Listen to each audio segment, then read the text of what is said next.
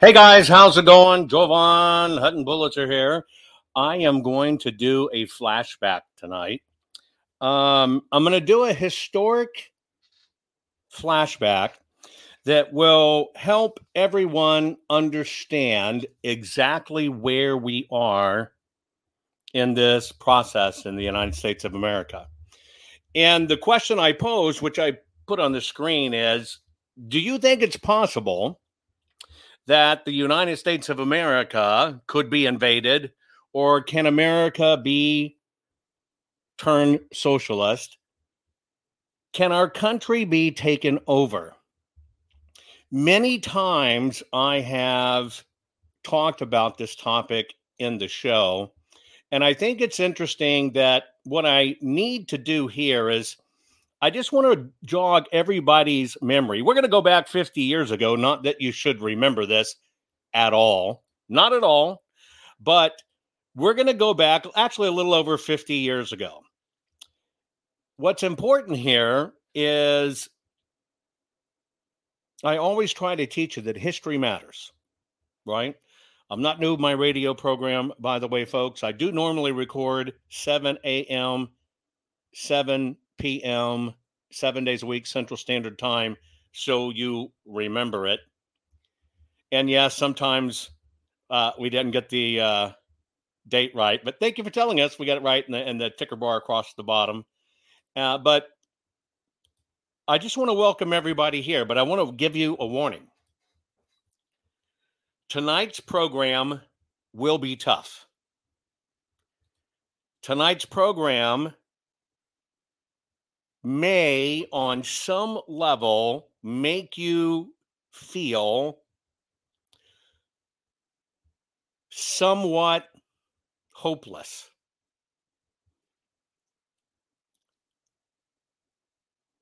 And we only learn in adversity. We only learn in pain. Pain is not to make you hurt. Pain is to make us grow. That is the utility of pain. You burn yourself on a stove. Yeah, it hurts like hell. But is it designed really to make you hurt? No, it's designed to force you into the uncomfortable situation where you have to change. And that's where we are right now. If you have never reached out to a friend of yours that is a Democrat, or if you've never reached out to a family or friend of yours that told you you're a whack job, you're a conspiracy theorist, tonight is the night you want to reach out to them and tell them to tune in. What I'm going to share with you with commentary may, for many of you, be very eye-opening and sobering. However, I think for the people that have called you a conspiracy theorist, the people that have told you you're screwed in the head, the people that told you that Donald J. Trump and Republicans were the one that were destroying America, tonight's the night you want them to tune in. Trust me. If you are an American who happens to have a little more melanin in your skin than us, otherwise known as a Black American, and you were always told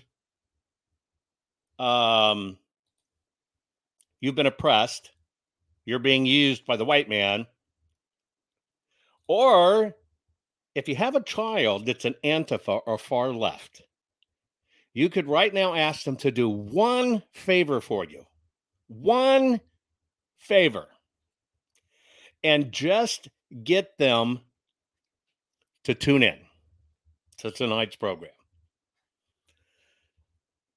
We're going to go back in time 50 years. We're going to watch a film together. I'm going to provide commentary as we do it.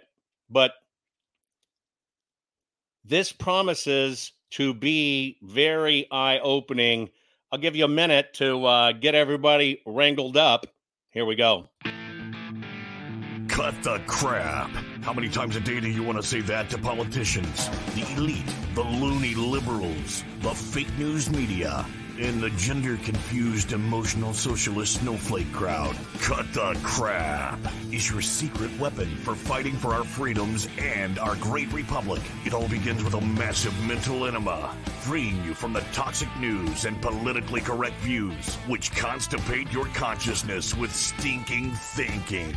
Your host, Joe Von Hutton Pulitzer. He's known for calling out politicians and telling them to cut the crap. You've seen him on virtually every television network and listened to him on Coast to Coast Radio. And now he's here to help you learn to fight for America. Culture, race, and American politics. They all have one thing in common. They all need to cut the crap. Now, here's your host, Joe Von Hutton Pulitzer.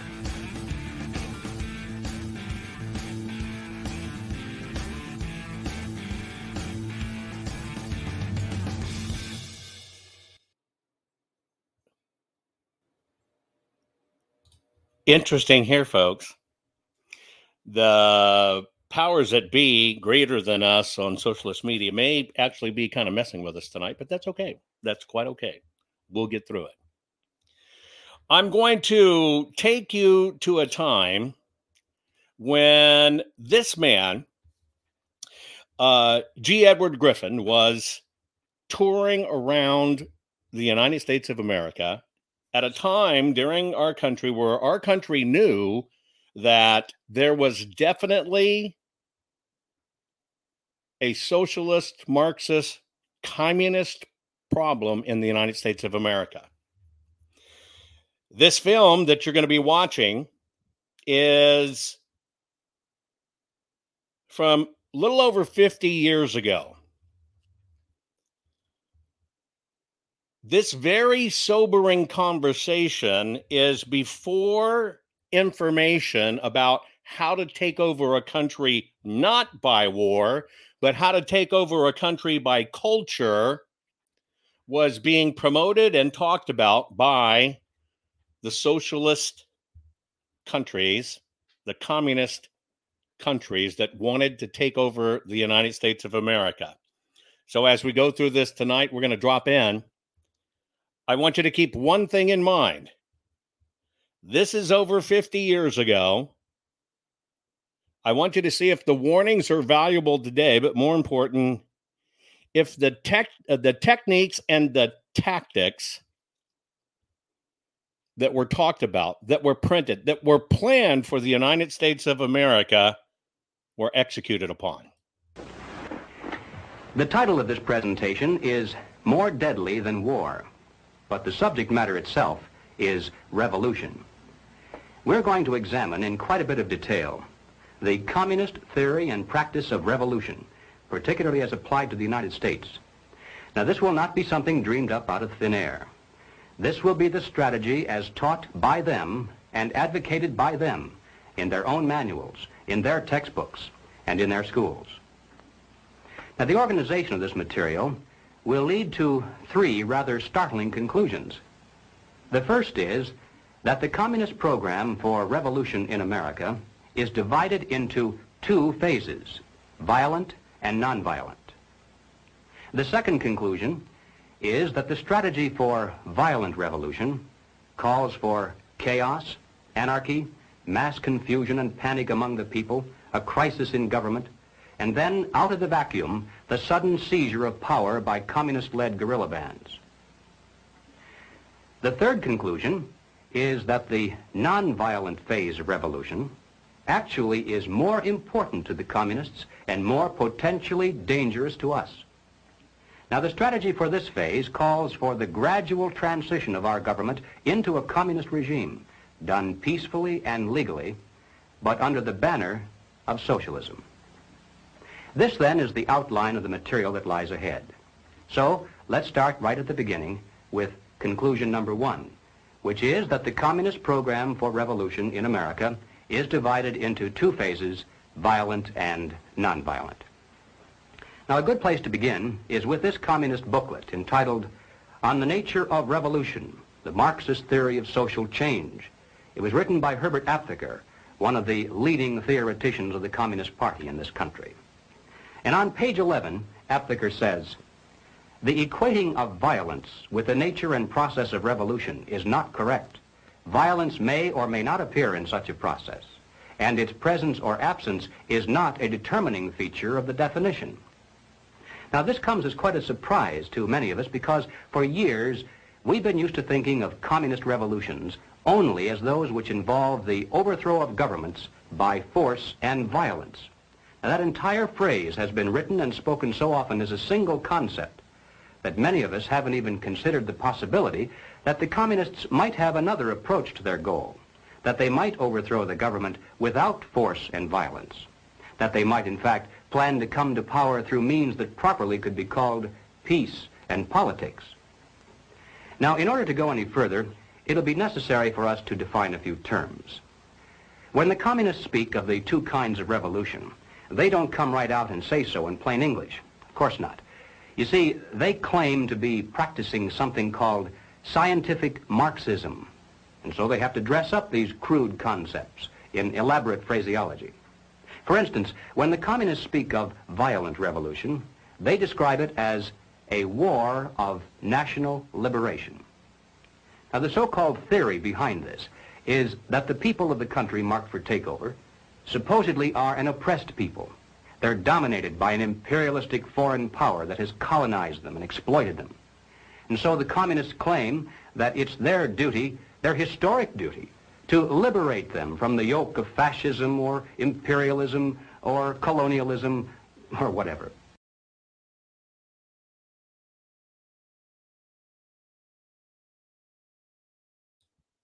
Thank you. In the name of revolution, what he said was they will raise their head up to tell people that they are here to save them. They are here to rescue them. They are here to make life better because you are an oppressed people.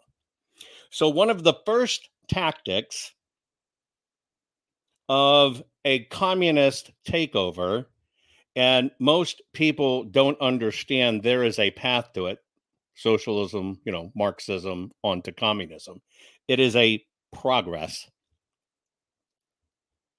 But the key thing you need to ask yourself here is, are we hearing in today's society about the ills of America, that it's colonialistic, that we're all fascist, and that the left needs to save us? They need to save the people of color. They need to save the minorities. They need to save women from having their bodies controlled. I call it white savior syndrome. The fellow we're listening to, G. Edward Griffin, was probably just about 40 years old when he gave this speech. He's still alive and talking about this. I am hoping to get him on the program, and that's part of why I'm playing this for you. I want you to be familiar with his work. And he's still fighting the fight, and hopefully we're going to be able to bring him on.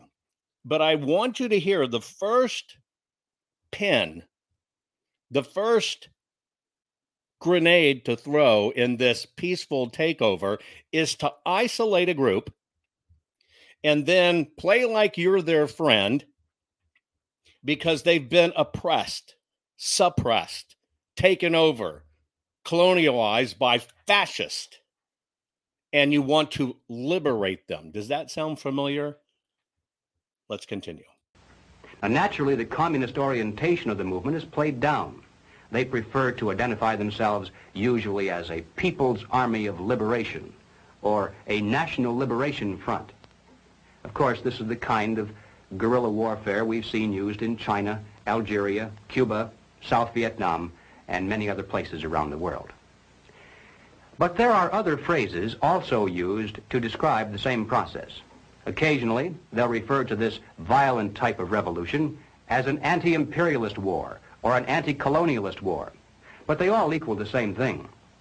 Wars of national liberation, anti-imperialist wars, and anti-colonialist wars are all phrases used to describe that aspect of communist revolution aimed at overthrowing the government by means of force and violence.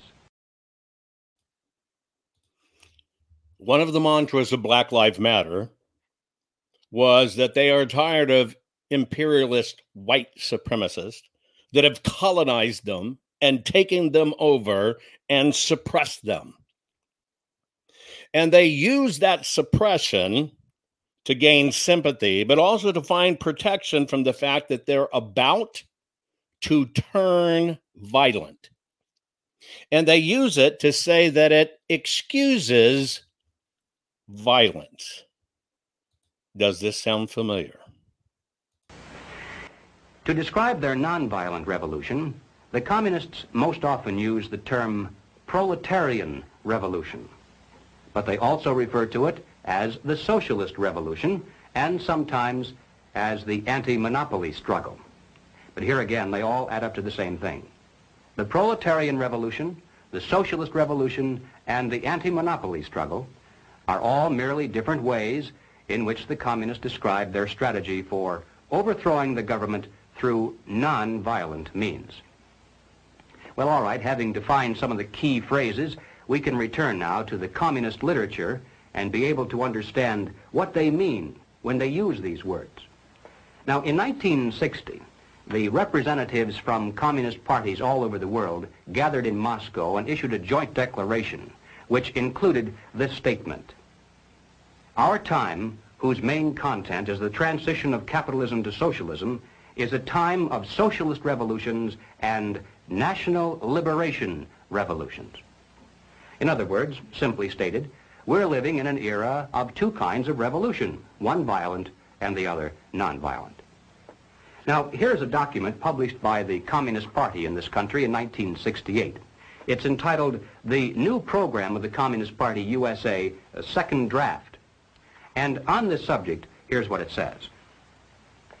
"Contemporary revolutions bear two distinctive marks. They are socialist, they are anti-imperialist. More than 1 billion human beings are now embarked on socialist revolution. A larger number is in varying stages of revolution for national liberation." Well, in order to relate this general concept of two kinds of revolution to the specific application here in the United States, it'll be necessary for us to examine rather closely the communist position on what they describe as the Negro question. Now, basically summarized, the communist position on the Negro question is as follows. As early as 1928, the communists declared that the racial differences among our people constituted the weakest and most vulnerable point in our social fabric. By constantly probing and straining at this one spot, they calculated that eventually the cloth could be torn apart and that Americans could be divided, weakened, and perhaps even set against each other in open combat.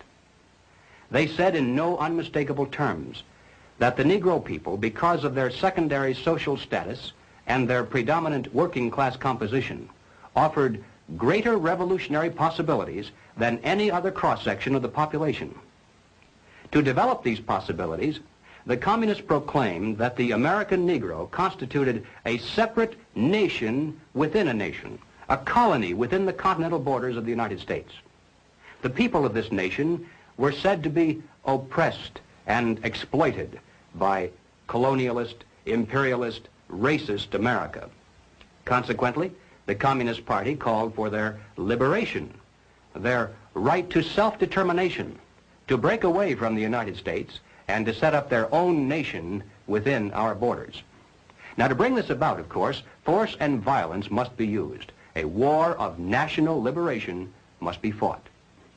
The territory designated for this nation to be liberated was the Black Belt in the South, those counties and states in which the Negro population was dominant. When established, the new nation was to have a Soviet-type government and be totally subservient to the Communist Party.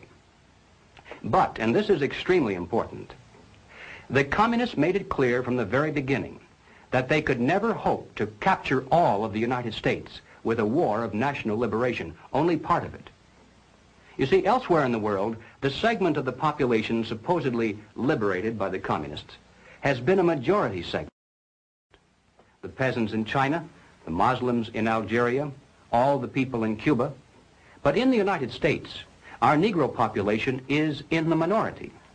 And even if the communists should be successful in creating similar liberation movements among other segments of our people, as they're trying to do, for instance, among Mexican Americans, Puerto Ricans, and even American Indians, even if they should succeed and then amalgamate all of these together into one large liberation movement, it still adds up to a minority of the total population. And the communists are not stupid. They realize that revolution of force and violence dependent upon a minority is doomed to ultimate failure, except in those areas where they actually do constitute a majority. But they aren't going to settle for just part of the United States. They want all of it. And so they made it clear long ago that their violent war of national liberation must be secondary to the nonviolent proletarian revolution. To take the United States, all of the United States, it'll be necessary, they say, to involve white people as well as black, to create a broad coalition, a revolutionary link between the civil rights movement, organized labor, peace groups, student dissidents, and in general, to escalate the revolution in America from race war to class war. So let's analyze this for a moment. In recap, they knew that the dividing point would be to take the minorities of the United States of America and proselytize them that they've been treated horribly and they should revolt. But even if they could do that, they still would not have enough together to get it done. So what they would need to do, and you should have caught this, was take everything that has to do with minority, civil rights, saying you stand for people's liberties, Native Americans, and you have to push all of these groups into one big group and try to get control of them. And then once you get control of them and speak for them, then you can put the next phase of this horrible takeover in action. Now this, in a nutshell, is the communist position on the Negro question. Let's turn now to the record and see how the communists themselves explain it. Now, this communist booklet, entitled American Negro Problems, was published in 1928. It was written by John Pepper, alias Joseph Pogany. Now, Pogany was sent to this country as the personal envoy of Joseph Stalin, and his specific mission was to bring the American Communist Party into line with the policies and directives from Moscow, particularly with regard to the Negro question. And here is what Pogany said.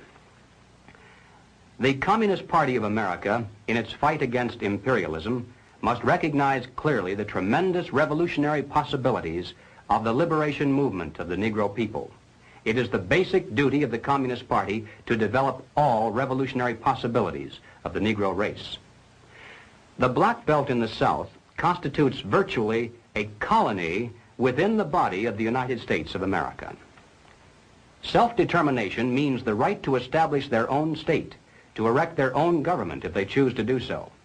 The Communist Party of America must come out openly and unreservedly for the right of national self-determination for the Negroes. But it would be a major mistake to believe that there can be any other revolution in imperialist America than a proletarian revolution. Now let me repeat that last sentence, because it's the key to this entire presentation. It would be a major mistake to believe that there can be any other revolution in imperialist America than a proletarian revolution. Well, this is the key to every bit of this. Those who want to take over our country realized years and decades ago that they could not do it by attacking our country by conventional warfare and violent means. They even felt they might not be able to do it by creating an internal civil war, but they would use it if they had to, because they could push people to that means. So what they needed to do was to take over the ideology, to work on people's brains and make them feel oppressed, and then to infiltrate into the systems, government, schools, and everything, and take it over from the inside. You have to ask yourself, does that sound familiar to what we're dealing with today? Moving forward to the year 1935, we come to this communist booklet entitled The Negroes in a Soviet America, written by James Ford and James Allen. Beginning on page 24, the general strategy is laid out in rather graphic form. You see, there's a major heading here entitled The Negro and Revolution. Directly beneath this, there's a subheading entitled Two Revolutions in One. And then within this section, it says, the problem of Negro liberation has two aspects. We shall first consider each separately and then show how the solution for the first flows into the solution for the second. Now, the next subheading then is entitled The Rebellion of an Oppressed Nation, and the section that follows that describes the violent revolution that must be fought to liberate the black belt of the South. And then finally, over in the next page, there's another subheading entitled The Proletarian Revolution. And here we begin to get an idea finally of what this phase of the revolution is all about. It says, capitalism is decaying. It is an outworn system. Capitalism is based upon the private ownership of machines, factories, railroads, land, and all other means of production. Only one thing can do away with the basis for the existence of capitalism, the expropriation of the capitalists. And by the way, I'm sure you realize that everyone here, by communist definition at least, is a capitalist. So you should feel good to know that there are those who are planning your expropriation someday. In order to expropriate the capitalists, the workers first need to discard the existing government machinery and to institute a working class government. Under this new workers' government, the building of socialism begins. Now, exactly what that's all about, the building of socialism, we'll get to in a moment. But finally, on page 28, under the third subheading entitled The Combination of Two Revolutions, the communists reveal how the two phases of their revolution are related to each other and which of the two is most important to them. Between the proletarian revolution and the revolution of the Negro people, there is a living link. This is the working class. Here reposes the leadership of the two aspects of the revolution. But the Negro communist is first and foremost the exponent of the proletarian revolution. Well, the Negro communist. Now, what he's explaining here is they realized that not only did they have to try to control people of minorities and push all of these groups into one, but they needed to have people of color that would take up the mantle, knowing that it is a Marxist communist agenda and all its variation, and let those people go out into the community and continue to recruit and to expand for the cause.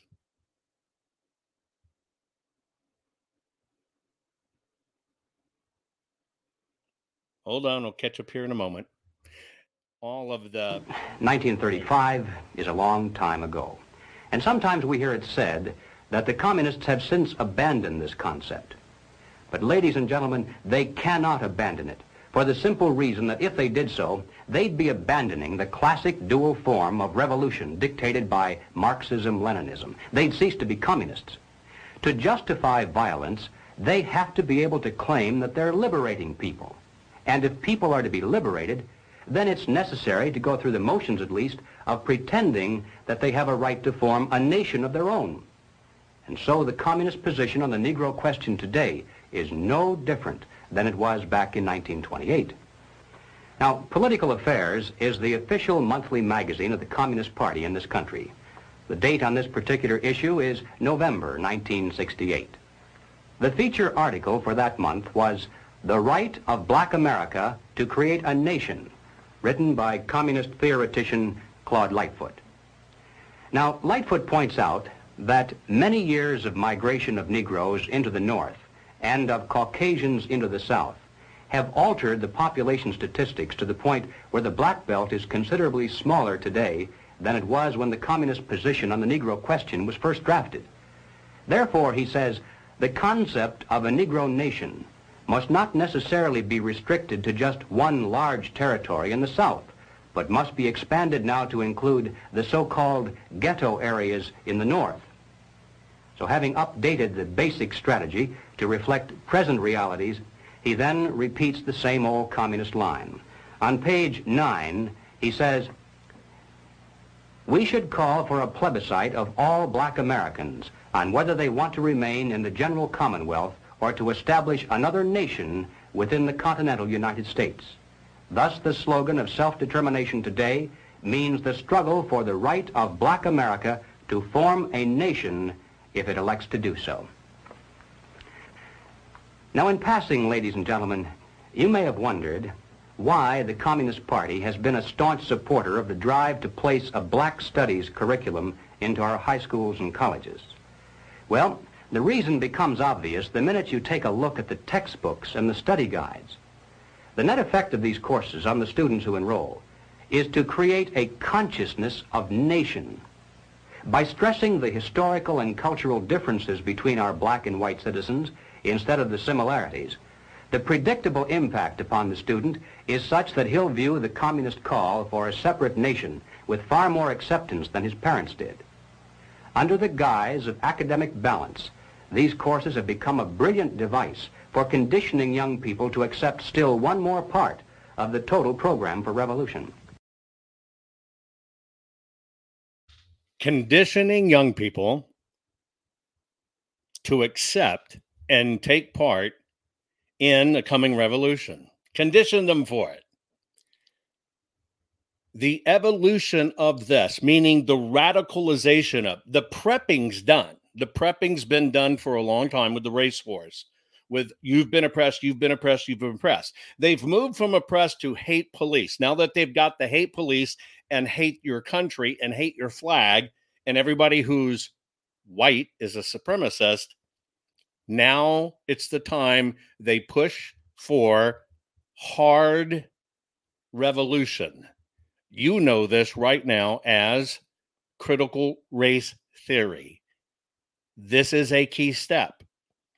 You can use the things going on in our society today to understand not only was this a plan, but how close this is to them winning. We'll continue.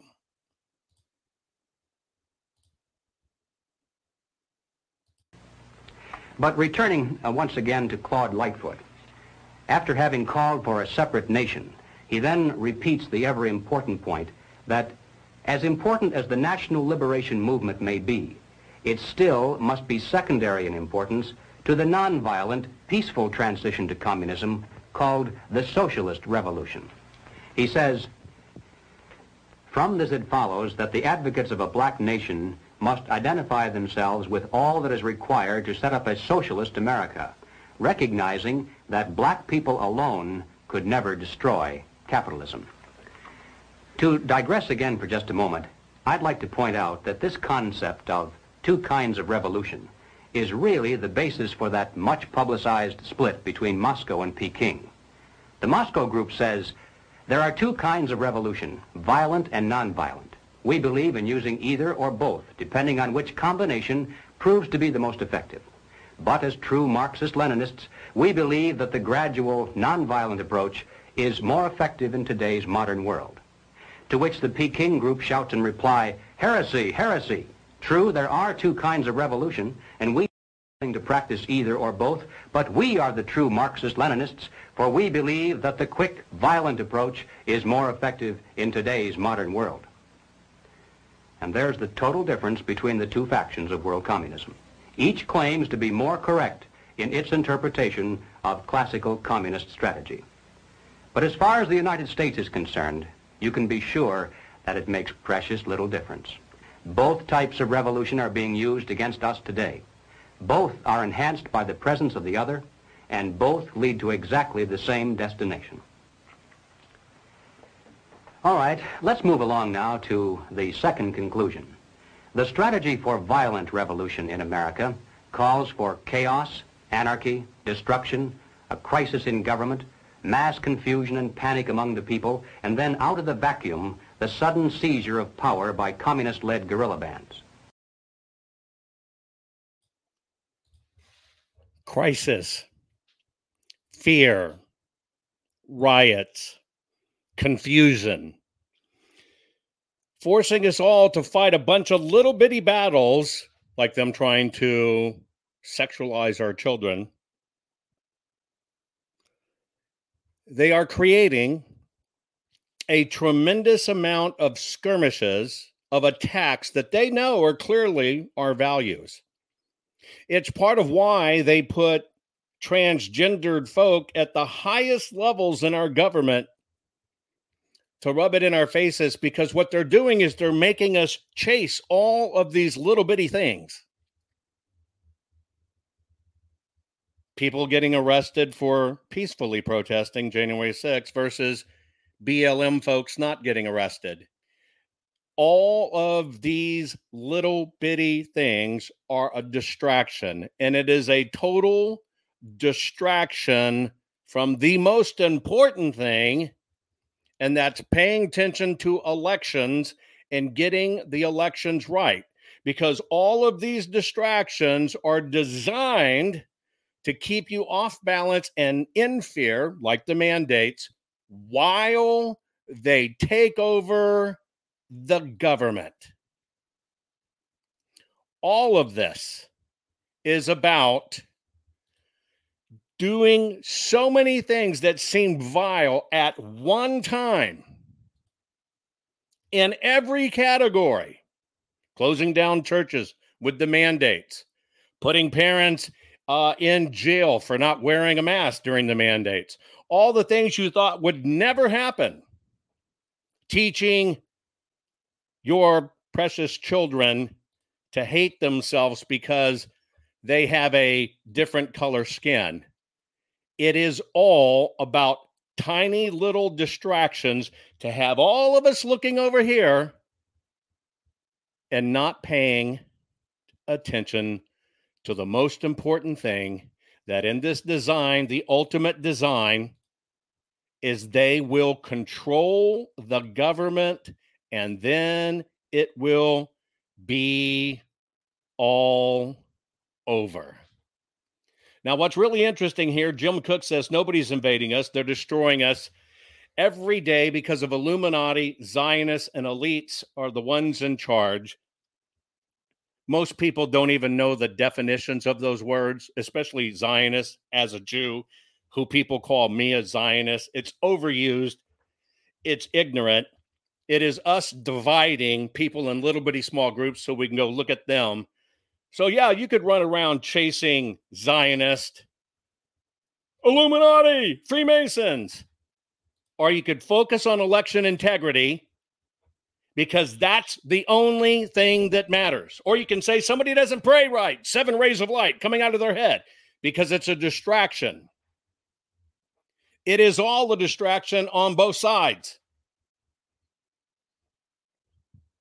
If you're chasing anything else other than election integrity, you have been distracted. That is the key, and it happens on both sides. Don't waste your time with critical race theory fighting it. Fight it with the ballot. And certainly don't waste your time with Illuminati, Zionists, and crap. Fight it with the ballot and put people in. With the ballot. With the ballot. Focus. Focus. Focus. Everything depends upon us getting our ballots right. Now, this is the kind of activity, the overthrow of government by force and violence, that most people think of when they speak about communist revolutions.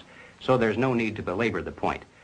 But I'm going to take just a moment to show the extent to which the communists actually are planning to use this kind of revolution against the United States.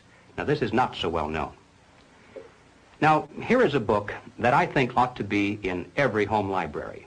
It's entitled Color, Communism, and Common Sense by Manning Johnson.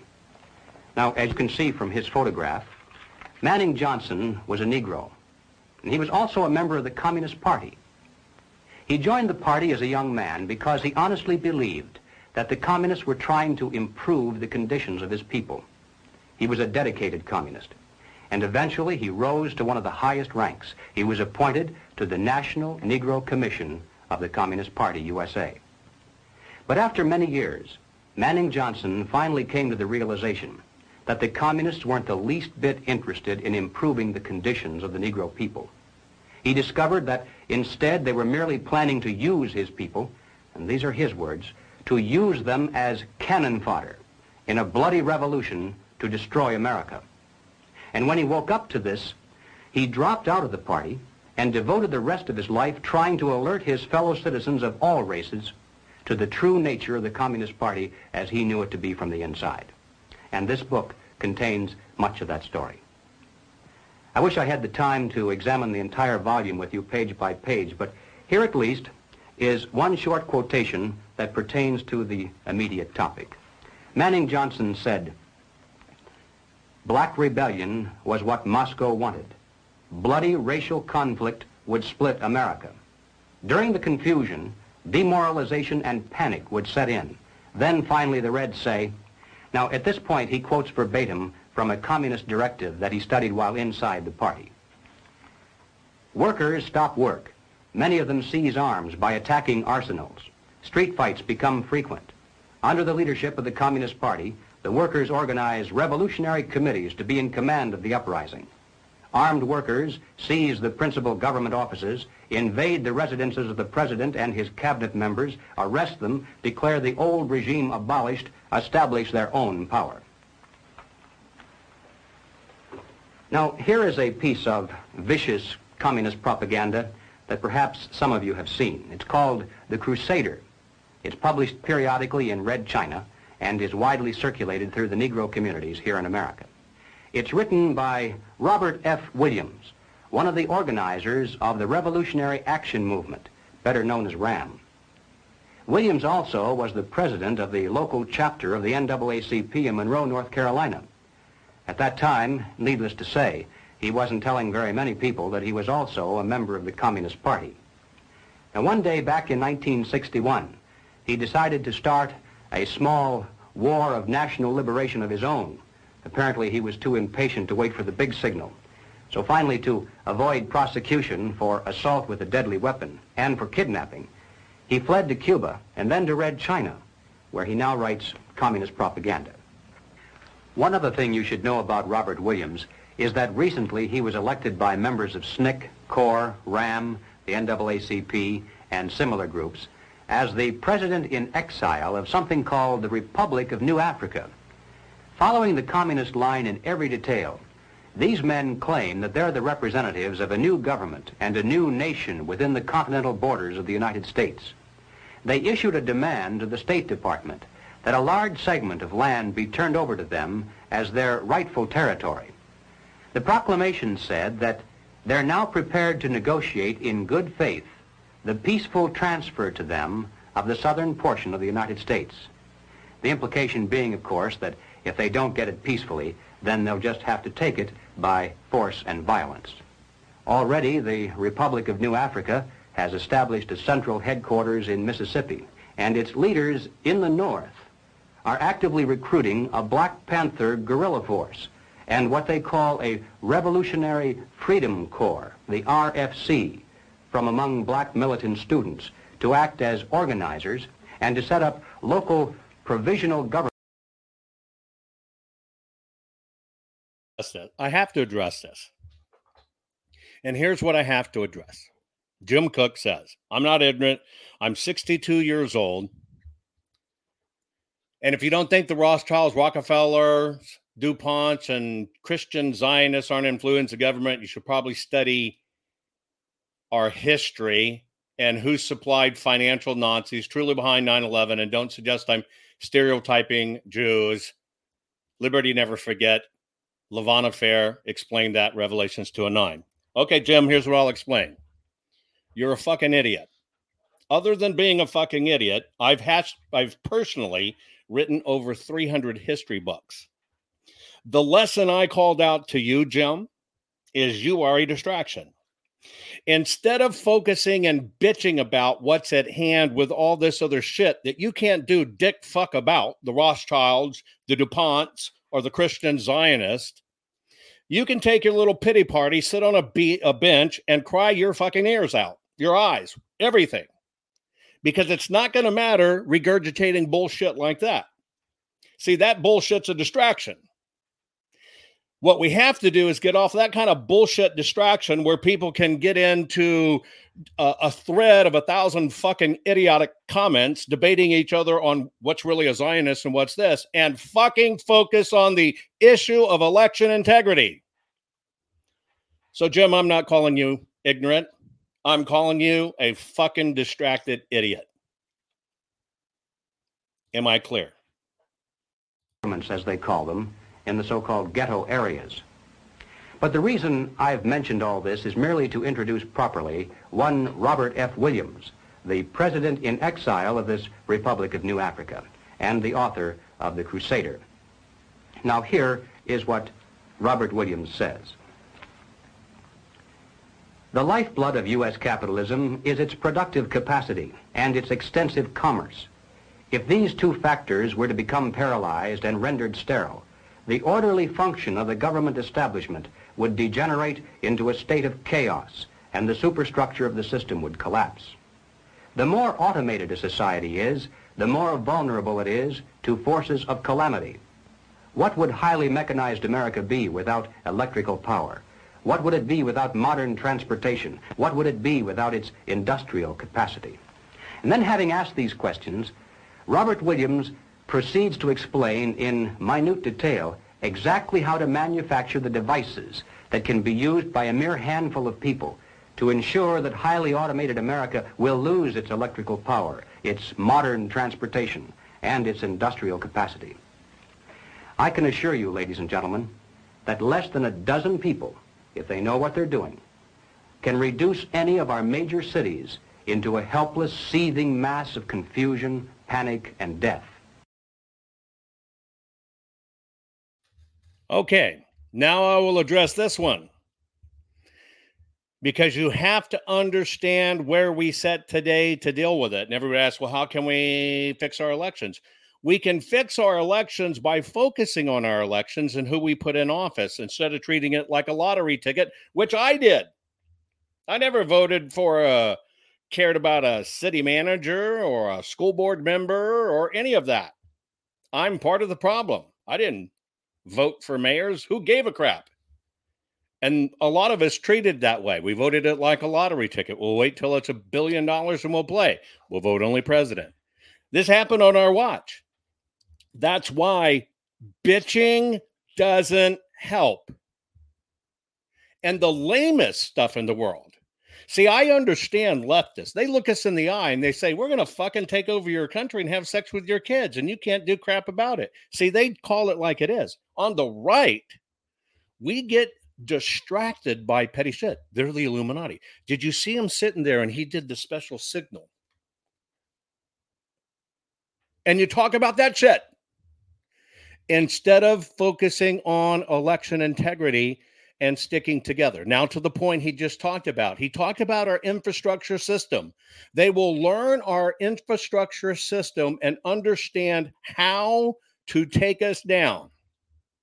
I've talked about this before in my lecture called Red Dawn 2.0. And I told you, in the United States of America, we used to be the leader. We were the originators in drone technology, military and everything. But because politicians and laborists moved everything offshore, and complained, drones are dangerous. If people get a drone, they can spy on me sunbathing in my backyard. It's an invasion of privacy.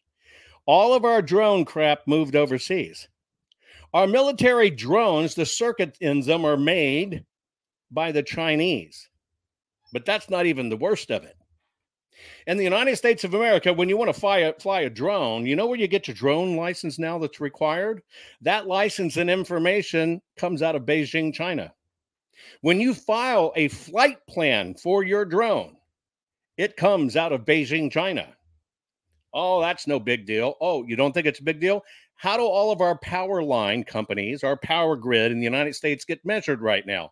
How do they stay on top of it? They fly drones over our power lines and they inspect them with video footage. Where does the video footage go? Beijing, China. They now know every inch of our infrastructure. You can take one 40-foot piece of chain between a few drones, drop it in the right place. All of Los Angeles and Southern California will go down. But you know what the real problem is?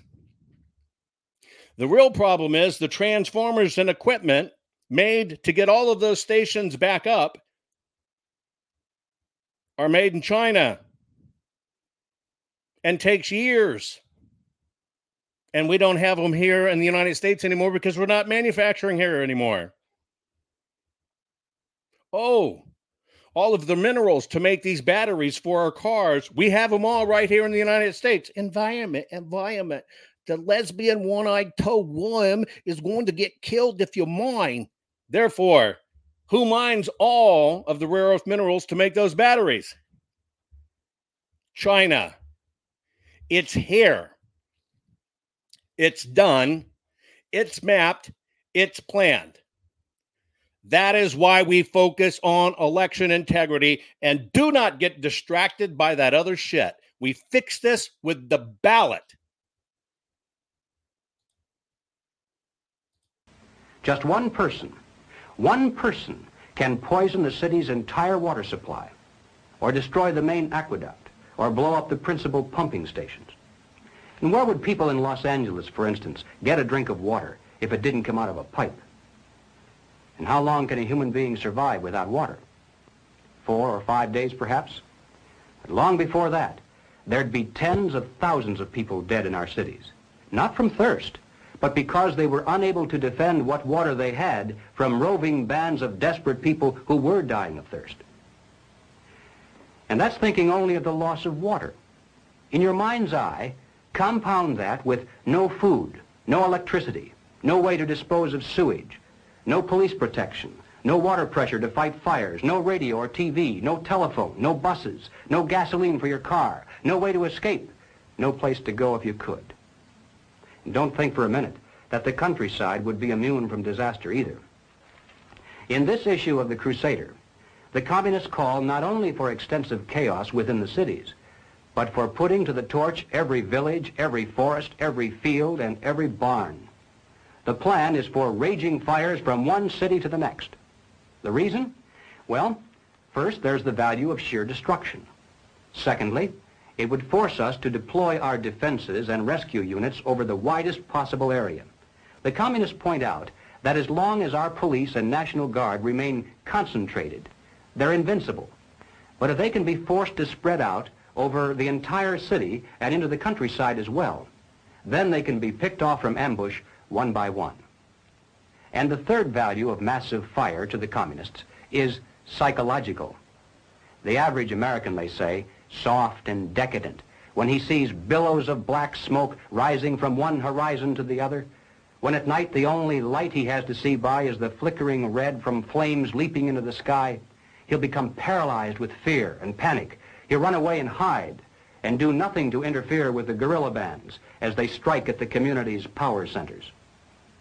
The Crusader explains how to set up sniper units in crowded metropolitan areas, how to manufacture jumbo Molotov cocktails, the gallon jug size, and how to mix the gasoline with certain ingredients to make it burn like napalm. how to pour gasoline into utility manholes in the streets to set fire to the main telephone cables, how to put sulfur tips from matches into air conditioning units and blow up large buildings, how to ignite gas mains and oil storage tanks. It explains how radio-controlled model airplanes can be used to fly explosive heavily guarded fences into gasoline storage areas or munition stockpiles. It even calls for infiltration into the National Guard units. Revolutionaries... I can't let this one go. So many people believe what they just see in propaganda. The NAFTA deal, an American business building deal, the NAFTA deal is exactly what was sending the majority of our stuff to foreign countries. It was the incentive to send stuff to foreign countries. It had to end, just like Trump had to end the trade imbalance and get back hundreds of billions from China that almost every few months they're robbing from us. This is not about political platitudes. Let me ask you a question. Who the fuck gives a rat's ass when it comes to this video, what's being done, and Trump, other than if you have fucking Trump derangement syndrome? Just like Zionists and Illuminati and 7 rays of light from your fucking head shut, why are you twisting this to Trump? Let me give you a wake-up call, Dean. This is about the United States of America. This affects every liberal, every Democrat, every Green Party, every Rock Party, every Weed Party, every Gay Party, every conservative. This affects everybody. And what you draw out of this, seeing all the stuff come to fruition, is an opportunity to post and bitch about Trump, and you wonder why America's getting its ass handed to us and we're being turned into battery units, is because they've been able to divide us. They've been able to focus you on people. Orange man bad, shall focus my time on that, while they take over the government. This is a wake-up call, folks. And that's the reason I'm playing you this historical piece, because I could tell you this all day long. Your trolls would be all over it and you wouldn't believe it. That's why this is about history, playing it for you so you know it's already here. Posing as non-militants for the purpose of getting free military training and for gaining access to critical military supplies and heavy weapons. And then, finally, Robert Williams says this: any all-out minority revolution must create a state of crisis wherein almost all of the male population would be forced to remain in their homes to protect their property and families. The middle class is very large, but it is not accustomed to deprivation and terror. Because of its affluence, it has waxed soft. It has no stomach for massive fire, blood, and violence. The motive force behind its life drive is its endless pursuit of prestige, conspicuous consumption, and sensual pleasure. A few years of violent, sporadic, and highly destructive uprisings will set the stage for the grand finale. After the stage is properly set through protracted struggle, America could be brought to her knees in 90 days of highly organized, fierce fighting, sabotage, and massive firestorm. Now, ladies and gentlemen, no evaluation would be complete if we failed to note that the communist... So, Dean, if I misread the statement, repost it, I'll reread it. It's gone too fast. If I owe you an apology, I'll be the first person to give it to you. But I kind of read it. That's what I got out of it. Maybe reword it. But I'll acknowledge it, post it back up. I can't go back and find it. Blueprint calls also for white retaliation and violence in the black communities. It's a very important objective for the Communist Party. So far, they've only been able to involve a small percentage of our Negro people in this war of national liberation. The great majority want no part of it in any form. But the one sure way to change that is to have white vigilante groups striking into the Negro sections supposedly to seek revenge. We mustn't kid ourselves into thinking that the communists have placed their agitators only into the black communities. They're working both sides of the street. They want hatred, violence, and bloodshed between the races, and they don't care how they get it or whom they use, even children if necessary. Part of the plan calls for commando squads of black... So, Dean, if this is it, as Jan Kendall-Meyer says, didn't say NAFTA was a business-killing deal, then he asked who got rid of it, then answered Trump W. If that's the case, you're exactly correct, and I profusely apologize, because NAFTA was a business-killing deal. And, Dean, if that's what you were saying, you are right on. I retract it. But anybody out there that thinks NAFTA was great, feel free to temporarily be a trans Dean and absorbed my pissed off dumb in his stead. Let's go back. Black revolutionaries to drive into the white residential areas and shoot little children playing on the sidewalks for the sole purpose of drawing out of the white communities violent retaliation into the black communities. Now, this is extremely important to the communists. They must have it. For in this way, they plan to unite the entire Negro population for protection behind the militant minority.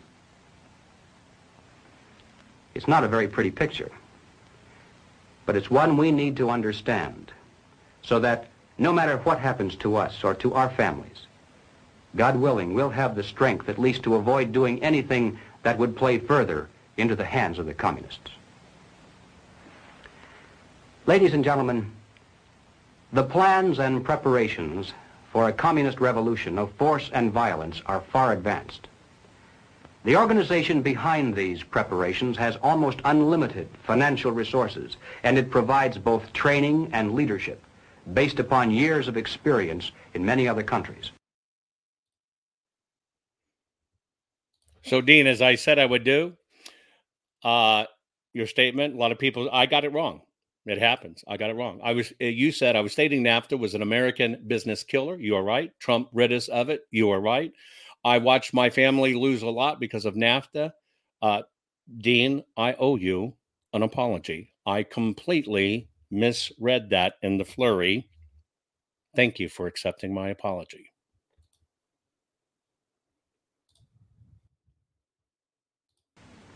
Our enemies are deadly serious about their task, and it's nothing short of national suicide for us to continue to ignore their plans and their progress. Well, all right, having said this, now I'm going to qualify it somewhat by turning to conclusion number 3. As important as the strategy for violent revolution is, and it certainly cannot be overstressed, nevertheless, the strategy for nonviolent revolution is even more important to the communists and more potentially fatal to us. So let's turn next to that part of the total picture. Ladies and gentlemen, as pointed out previously, the communists can never hope to come to power over the entire United States through a so-called war of national liberation of a minority population. They can capture a large portion of it, and they can create an awful lot of chaos and destruction everywhere else. But to take the country as a whole will require an entirely different approach. The violent revolution becomes of primary value to the communists to the extent to which it can be used to condition the masses psychologically to accept the nonviolent revolution, which is offered supposedly as the only alternative. Hoping to avoid further violence and bloodshed, the public is to be pressured into accepting measures that will move the country gradually and legally toward communism, but without calling it that. The strategy... So let's talk about this point. He says violence will get out of control. Violence will not be policed because they want it to happen. We've seen that with Black Lives Matter. We've seen that with Antifa.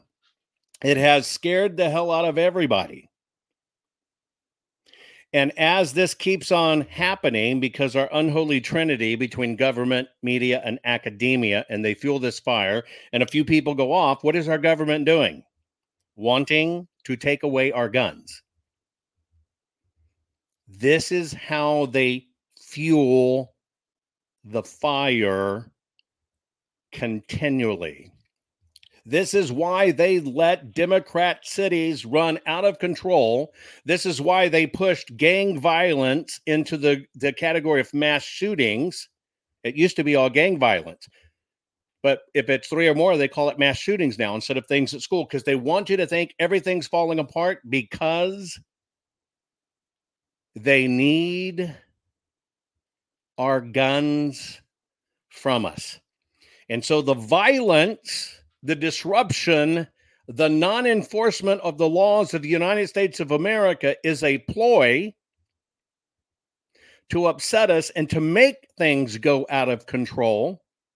So they, when things are out of control, wait for us to physically respond so they can enforce new laws that don't fix that, but absolutely suppress us. That is why you have to understand how this works. And that is why I spend so much time on psychological warfare, and that we can't respond that way. We have to respond. What we're doing now, fighting this digitally, fight it with knowledge, because you can't fix it if you don't understand how it works.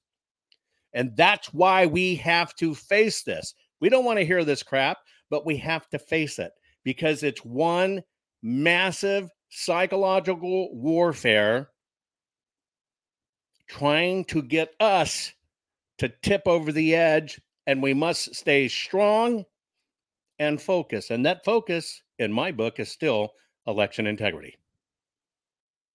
Of the proletarian revolution calls for the quiet conversion of our government into a communist regime, but under the banner of socialism. Well, what is socialism? All right, let's define it. According to the dictionary, socialism is a political concept based upon the principle of government ownership and control of property, the means of production, and the avenues of commerce. But the important thing, as far as this presentation is concerned, is how do the communists define it? And this is where many people are surprised to learn that the communists have an entirely different meaning for the word socialism than the average American has. Did you know that there isn't a single communist country in existence anywhere on earth? That's right, not one. Russia isn't a communist country. Red China isn't. Cuba certainly isn't. These are socialist lands. That's how communist leaders always describe them. You see, according to the teachings of Karl Marx, communism will come to this world only in some future utopian era, when men will have learned to live together in perfect harmony, when they'll no longer be greedy or competitive, when they'll want to share equally with their fellow human beings and have nothing better than anyone else. When this comes to pass, there'll no longer be any need for police or for government of any kind. And then, he said, the state will wither away. When that happens, said Marx, it will be communism. In the meantime, comrades, whenever we come to power, we shall call it socialism. So the next time you hear a communist spokesman stand before a college audience or a TV camera and say innocently that all the communists are doing here in America is working for socialism, you must understand what he means by that word. What he's really saying is all the communists are doing is trying to bring to America exactly the same thing they now have in the Soviet Union and Red China. Now, they can call that socialism if they want to, but most Americans, I think, would describe that over there as communism. The new program of the Communist Party on this subject has this to say. The term socialism describes but the first stage of a new society that in its full development is called communism. Socialism is a transitional stage. Well, the important question, though, is why do the communists promote socialism? Is it merely because they honestly believe that it's a necessary transitional stage to some higher, more perfect form of society? I don't think so. I doubt very much if the communist leaders believe their own fairy tale. And I'm sure they're not so naive as to believe that their present super state is ever really going to wither away. But they promote socialism just the same because they know that socialism, by definition, means control over people. If the government owns and controls all property, all means of production, and all avenues of commerce, then it controls all people. If we're dependent upon the government for our food, our clothing, our shelter, our jobs, our medical care, then we're far more effectively controlled by those who hold political power than if they stood over us with soldiers and weapons. Some years ago, I happened to attend a meeting where several anti-communist refugees from behind the Iron Curtain were called upon to relate their personal experiences. Some of the questions that came from the audience were rather naive, I suppose, because finally one of the refugees spoke up and he said, "You know, you Americans have funny ideas about life under communism. Apparently you think there's a communist soldier standing on every street corner with a rifle and bayonet to keep the people in line. But this isn't so." He said, "Oh, sure, in the beginning there were plenty of soldiers and executions and deportations to slave labor camps, but we don't see much of that anymore. The open violence lasted only for about a year or a year and a half, and then the anti-communist leadership was liquidated. And now, to the casual observers, there's a great deal of apparent calm and freedom." For instance, he said, Sure, police came out, took things over, arrested people, but the resistance to socialism was liquidated. That was somebody who came from a communist country, an immigrant, explaining how it works. And said all the hell broke loose for about a year. The government focused on the people that they thought was a threat, that didn't want this communism coming, locked them all up, liquidated them, and then the government just stopped talking about it, and everybody thought everything was okay because they had already taken over the government and the laws. In case you didn't pay attention this week, every single one on the Trump election integrity team, all the attorneys, everybody researching the election integrity and preparing a defense has been put under subpoena and raided. That's what it means. You need to understand just how familiar this is, just how close we are, which is why I'm playing this for you. "I lived in the largest city in the country. We had a large park there directly across the street from a beautiful church." He said they left one church open, one in the entire country, primarily for guided tours of visiting Americans who had come to see if religion was being persecuted. He said, "Theoretically, anytime I wanted to, I could have gone into that park, stood on a bench, and spoken out against communism. Then I could have walked across the street into that church and knelt down in prayer, and I wouldn't have been arrested or bothered in any way. But you can be sure I did not do these things, because if I had, the very next day, the wheels of the bureaucracy would have begun to turn, and I would have been informed that my quota of food stamps had been cut, that my allotment for clothing and shoes had been reduced, that my allocation for living quarters had been downgraded, and finally, that my job assignment had been changed from the kind of work for which I'd been trained to menial labor."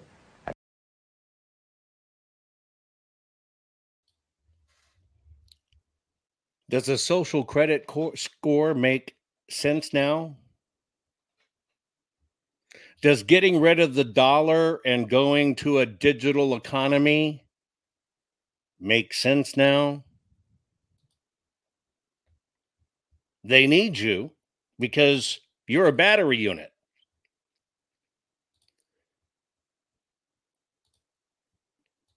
But this is why they're doing what they're doing, pushing what they're pushing, It's why social media, you don't want to lose your social media.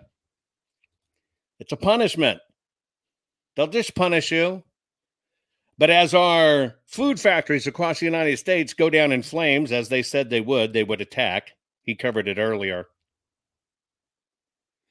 As our food supply gets shut down, as our prices go up and the government wants to take care of us, they'll just start punishing you for what you say. All this social media mandate stuff was just the test, getting you used to the government doing it. That's why November is so important, because they'll accelerate it.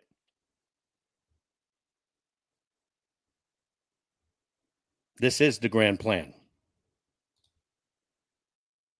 Lower pay. So none of us did any of those things that we were theoretically entitled to do because of the tremendous power that the Communist Party had over our economic existence. And then he said something that I'll never forget. He hesitated for a moment, and weighing his words very carefully so as not to hurt our feelings, he said, "You know, I came to America expecting to find a nation of free men. But instead, I find exactly the same thing. Everywhere I look, I see men and women who know that communists are making headway in this country. They know that something must be done and that someone must stand up to them. But they themselves do nothing. They remain silent because they're afraid that if they speak out or take a stand publicly, it'll be bad for business. They may lose a client. They may even lose their jobs. Or perhaps they're receiving a regular government check and already are too dependent upon some of the very people and programs they know they should oppose."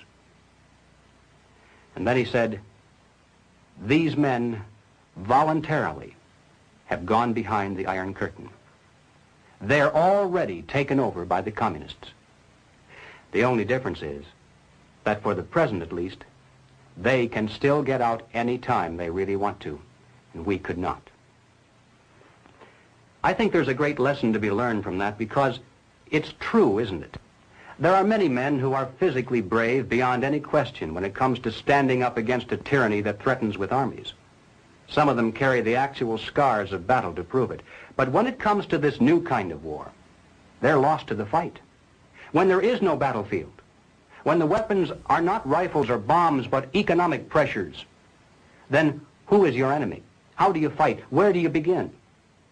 It's precisely for these reasons that any modern dictatorship must have control over the economic sphere of all human activity.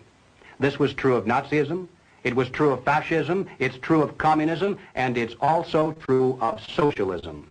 Regardless of what name we give it, total government control is by definition totalitarianism. That's what the word means. Now, Leon Trotsky, as you recall, was one of the original Bolsheviks who led the communist revolution in Russia. In 1937, Trotsky wrote a book entitled The Revolution Betrayed. And in this book, here's what he said. "The basis of bureaucratic rule is the poverty of society in objects of consumption. When there is enough goods in a store, the purchasers can come whenever they want to. When there is little goods, the purchasers are compelled to stand in line. When the lines are very long, it's necessary to appoint a policeman to keep order. Such is the starting point of the power of the Soviet bureaucracy.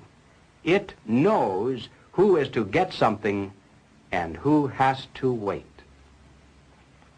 And ladies and gentlemen, there's no better description than that of why the communists work to promote socialism.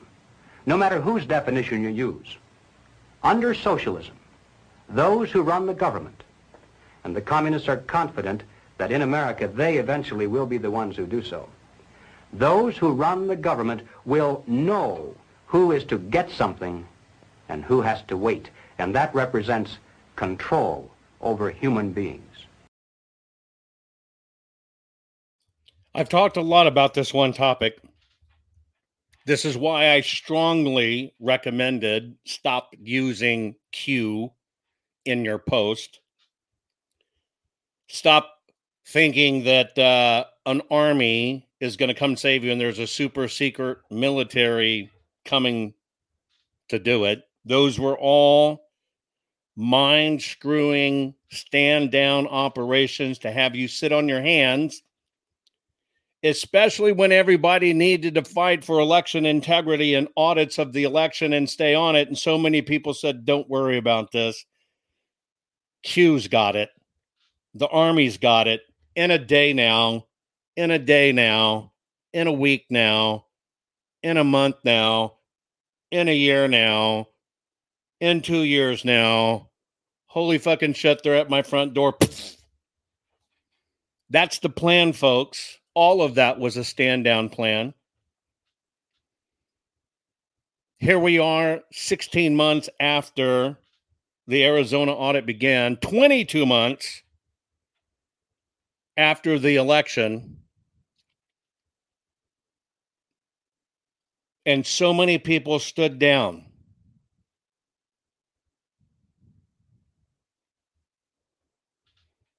And so many people, don't worry, there's a secret super plan. He's going to be back in the White House this day. Trust me. I have my inside secret intelligence. Oh, don't worry about full forensic audits. They're too hard. Just canvass. We'll get it done. Or Republicans saying, don't talk about fixed elections.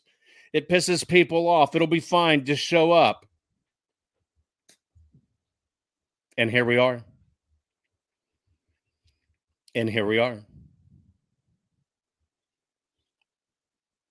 Distract and conquer, you're right. As we all wanted audits, wanted detailed investigation, forensic work, but let other people decide our destiny. And you should have known when people went around to senators and reps and everything else and told them, oh, that's crap. You don't need a forensic audit. Sharpie Gate, that's nothing. That's a lie. That's a joke. Oh, they're just con men. They're just grifters. And primarily, this country stood down. And here we are knocking on the door of November.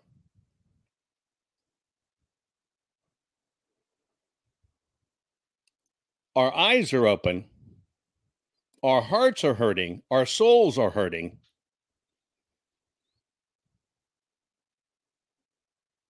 But the fight's not over.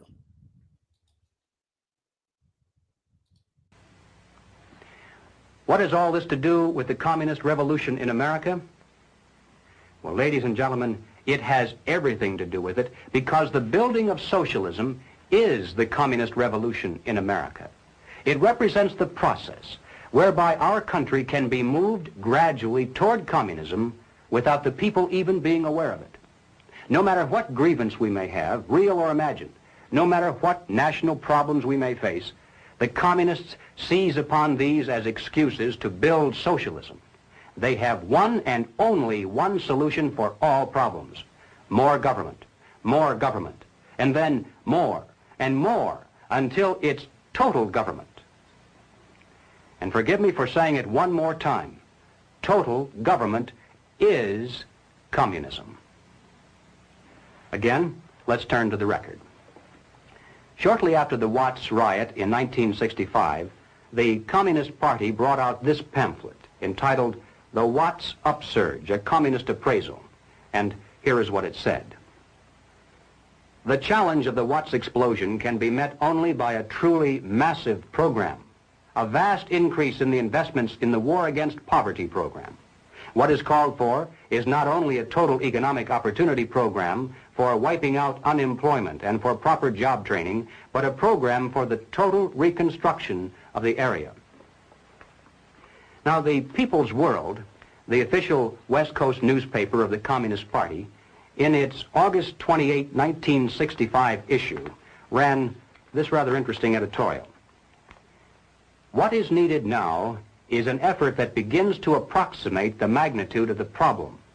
As a minimum, such a program should demand massive emergency action by the federal government.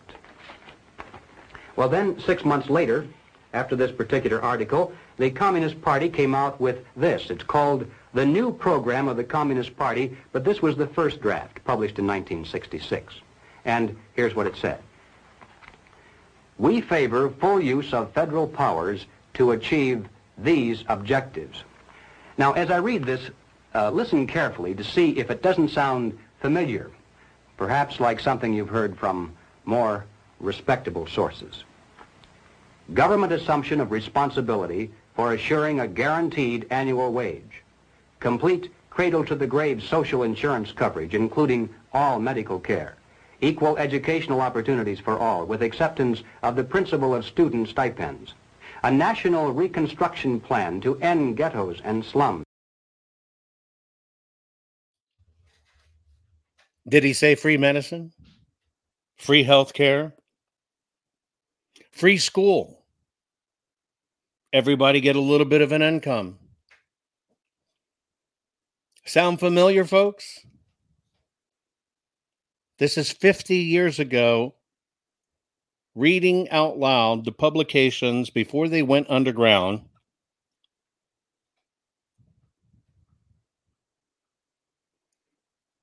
And here we are. And provide the nation with a modern rapid transit system operated as a public service.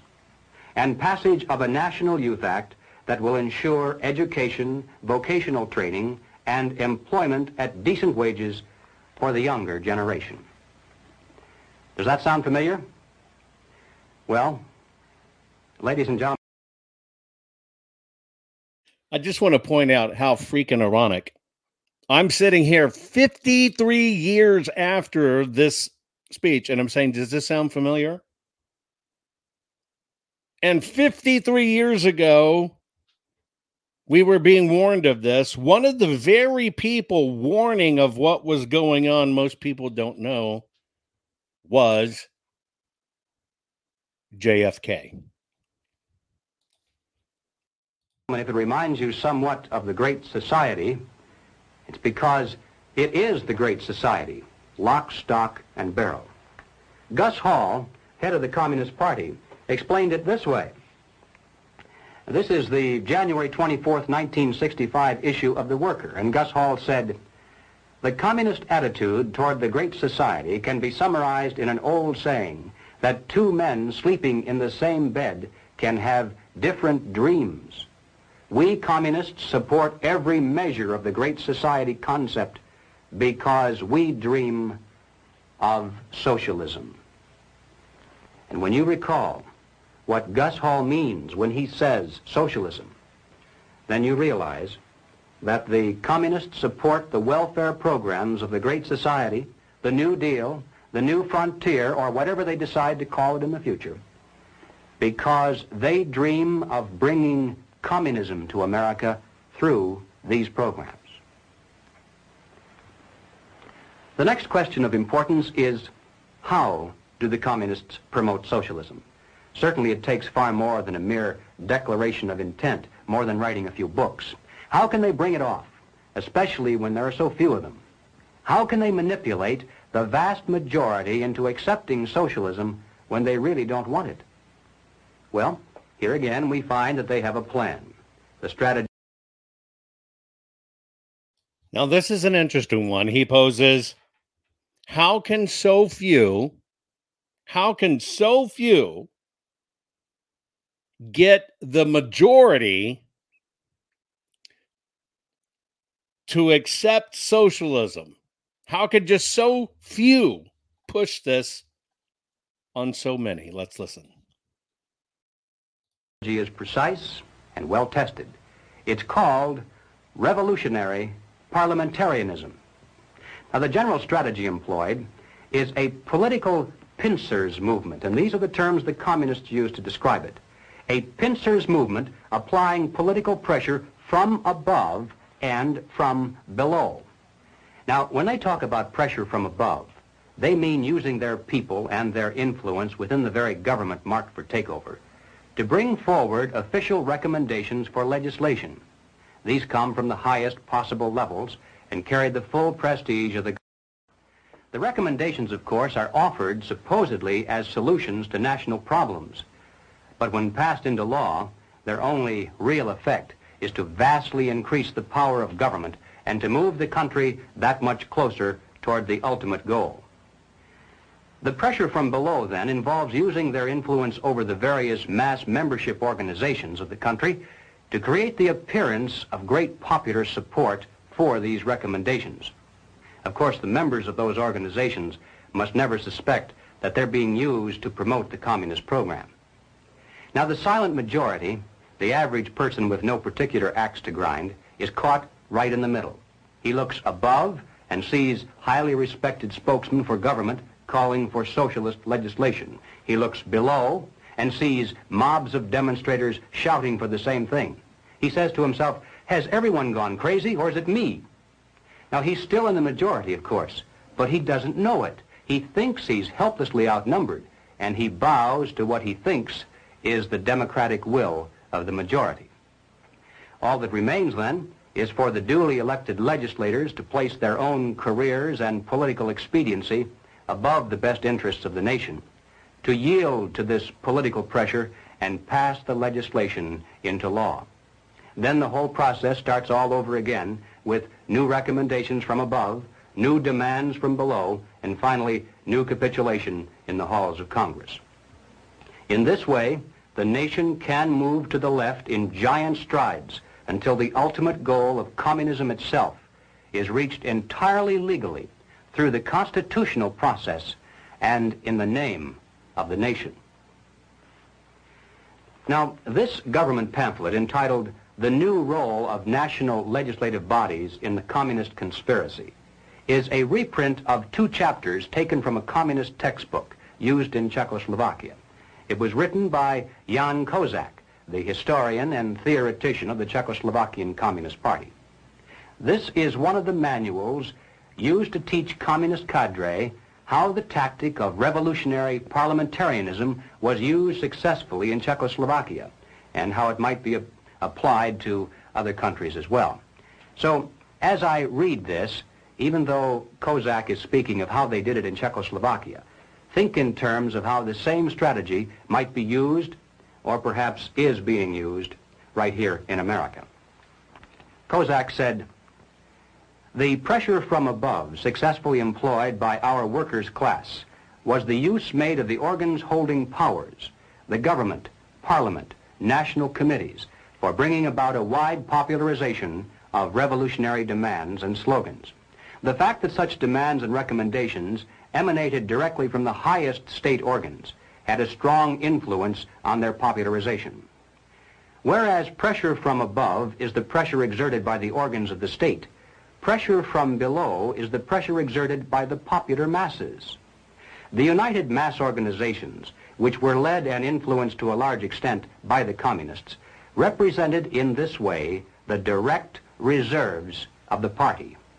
All the old proven forms of the struggle were employed: calling of protest meetings, passing of resolutions, sending of delegations, organizing mass demonstrations, and also eventually using strikes, including general strikes.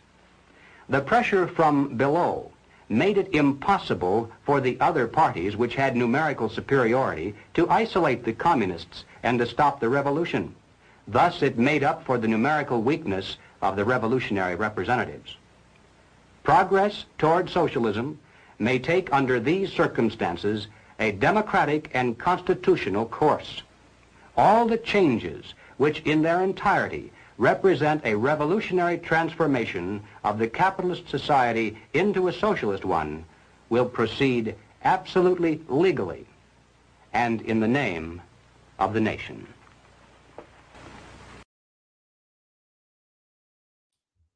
This is why knowing how this works and knowing that suppression and control and totalitarianism comes in the name of, we just want to help. It's not fair. We're for you. You're suppressed. And they do it by laws. They do it by slow takeover. And there is only one thing that stands in the way of this. Your vote. When they tell you, send in that mail-in ballot, we want to make it easy for you, you don't have to come in. That's part of the rig. Which is why we need to vote in person. That's why I say, as you listen to this, the only thing that matters right now is election integrity. And all of the things they have done in the vein of we have to help people is a rig. You don't have time to go in. The lines are too long. Those pens are hard to use. Use these felt ones. Oh, handicapped people, we don't want to insert an oval, a perfect oval with the machine for people who are handicapped, because that'd be discriminatory if you saw all perfect ovals. So we have a large supply of ones that look like they're handwritten, and you can't tell the difference between those and when somebody votes with a Sharpie. All of that was in the name of protecting the handicapped. This is about voting more. This is about voting in person. This is why it is about election integrity only.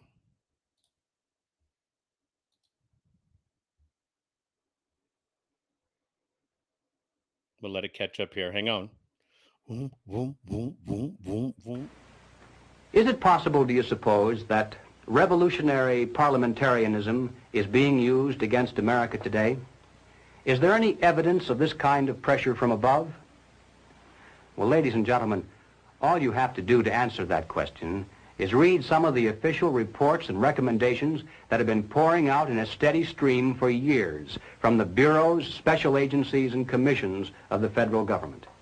Consider, for example, just those reports issued by the various President's Commissions.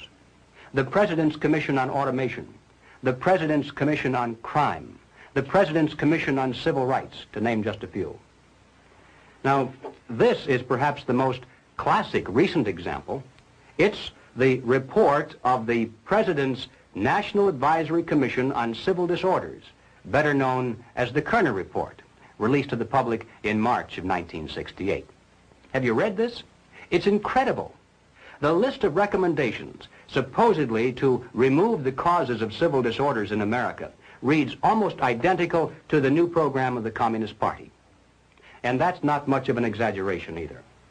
It calls for the vast expansion of all welfare programs and agencies. It suggests absorbing all city, county, and state welfare programs into one gigantic federal welfare program. And why have state socialism when you can have national socialism? It calls for a government-guaranteed minimum wage. It calls for federal financing and control of every conceivable sphere of human activity: education, housing, transportation, even insurance policies. It calls for strict gun control laws and even recommends the creation of a national police force. Well, naturally, it doesn't call it that by name. It refers to it as the National Law Enforcement Center. But there's no doubt as to what its ultimate form will be, especially since it's to operate in conjunction with the Defense Department. But the most incredible thing about this report, I think, is not the list of recommendations. That's almost expected from groups of this kind nowadays. The real shocker lies in its findings, the discoveries it made. Here was a body of men, highly respected, with the prestige and financial resources of the federal government at their disposal. Their task was to uncover all of the causes of civil disorders in our land, and to do so impartially with favor or malice to no one, let the chips fall where they may. Now, would you suppose that the Communist Party played some tiny, microscopic role in the riots, the campus disorders, the assaults against police? Well, you're mistaken. Just because the leaders of these revolutionary movements carry the Viet Cong flag, pay homage to Che Guevara, travel frequently to Moscow and Peking, preach against capitalism, promote the building of socialism, follow the communist line without deviation, and move in perfect unison in every major city, that doesn't prove anything. According to the Kerner report, the communists are playing absolutely no role at all in civil disorders. Look it up in the index. Here's a book with over 600 pages of fine print dealing with all of the causes of civil turmoil. And the words communism or communist aren't found even once. Not even to say that they looked into it and found it not to be an important factor, which is the expected cliche today. Apparently, the internal threat of communism is no longer even worth looking into. But what about the other half of the pincers? Is there any evidence of pressure from below? Well, consider the nature of such things as the mass action tactics of the Selma March of 1965, the various peace marches and civil rights marches held in almost every major city in the intervening years, the Poor People's Campaign and Resurrection City. What are these? Do they truly represent an expression of the majority of Americans, or are they merely well-organized pressure groups putting on an impressive show to create the illusion of vast popular support? And what effect does this have on Congress? Every time there's a new show of strength, doesn't Congress buckle under the political pressure and pass into law the recommendations previously made by some commission or agency of the federal government?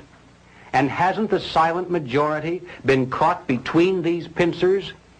And hasn't the country been taking giant strides to the left through our constitutional process and in the name of the nation?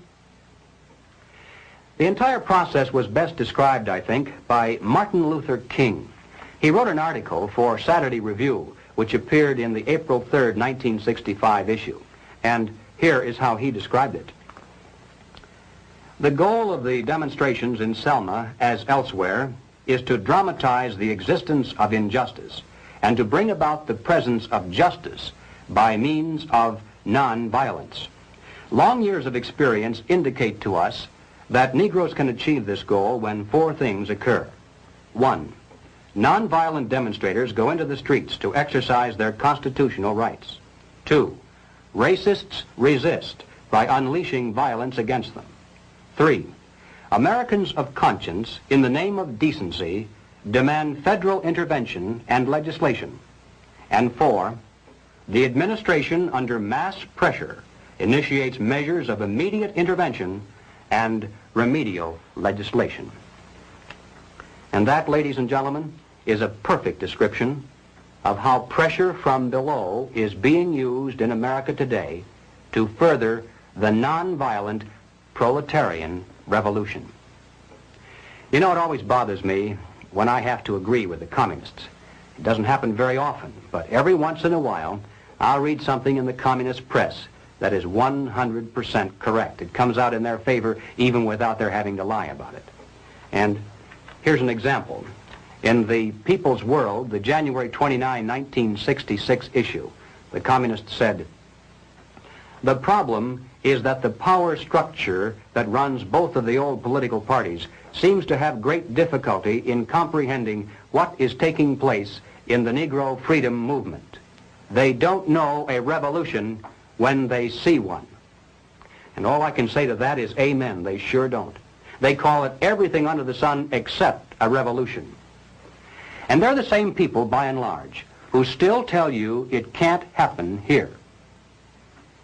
Ladies and gentlemen, not only can it happen here, not only is it happening here, but it has been happening here for years. The problem is that most of us haven't been able to recognize a revolution in all of its forms when we saw one.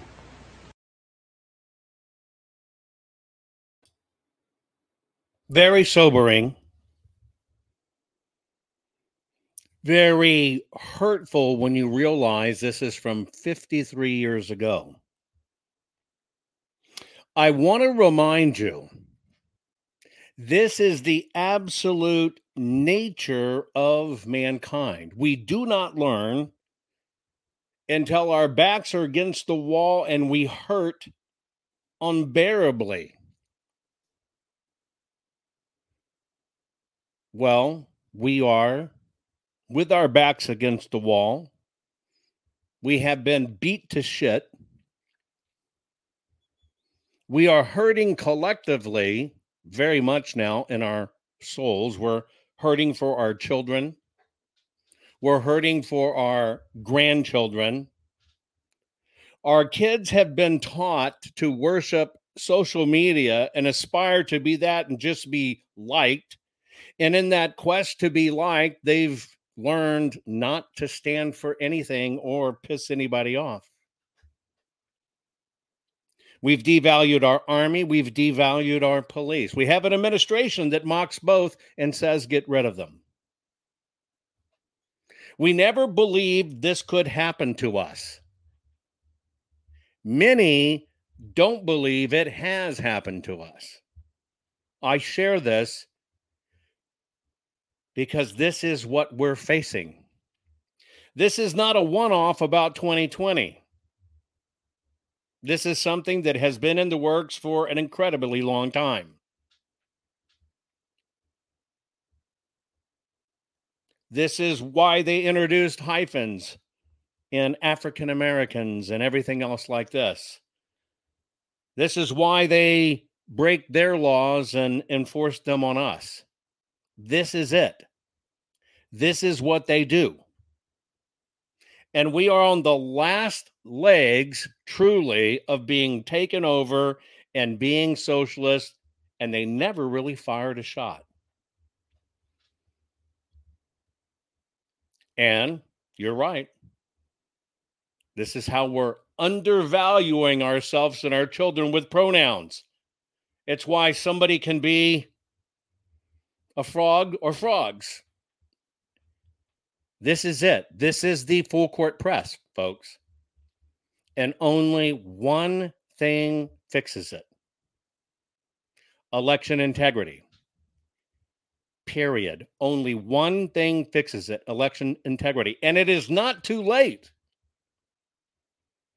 Too late is when it's already freaking done and we are socialist.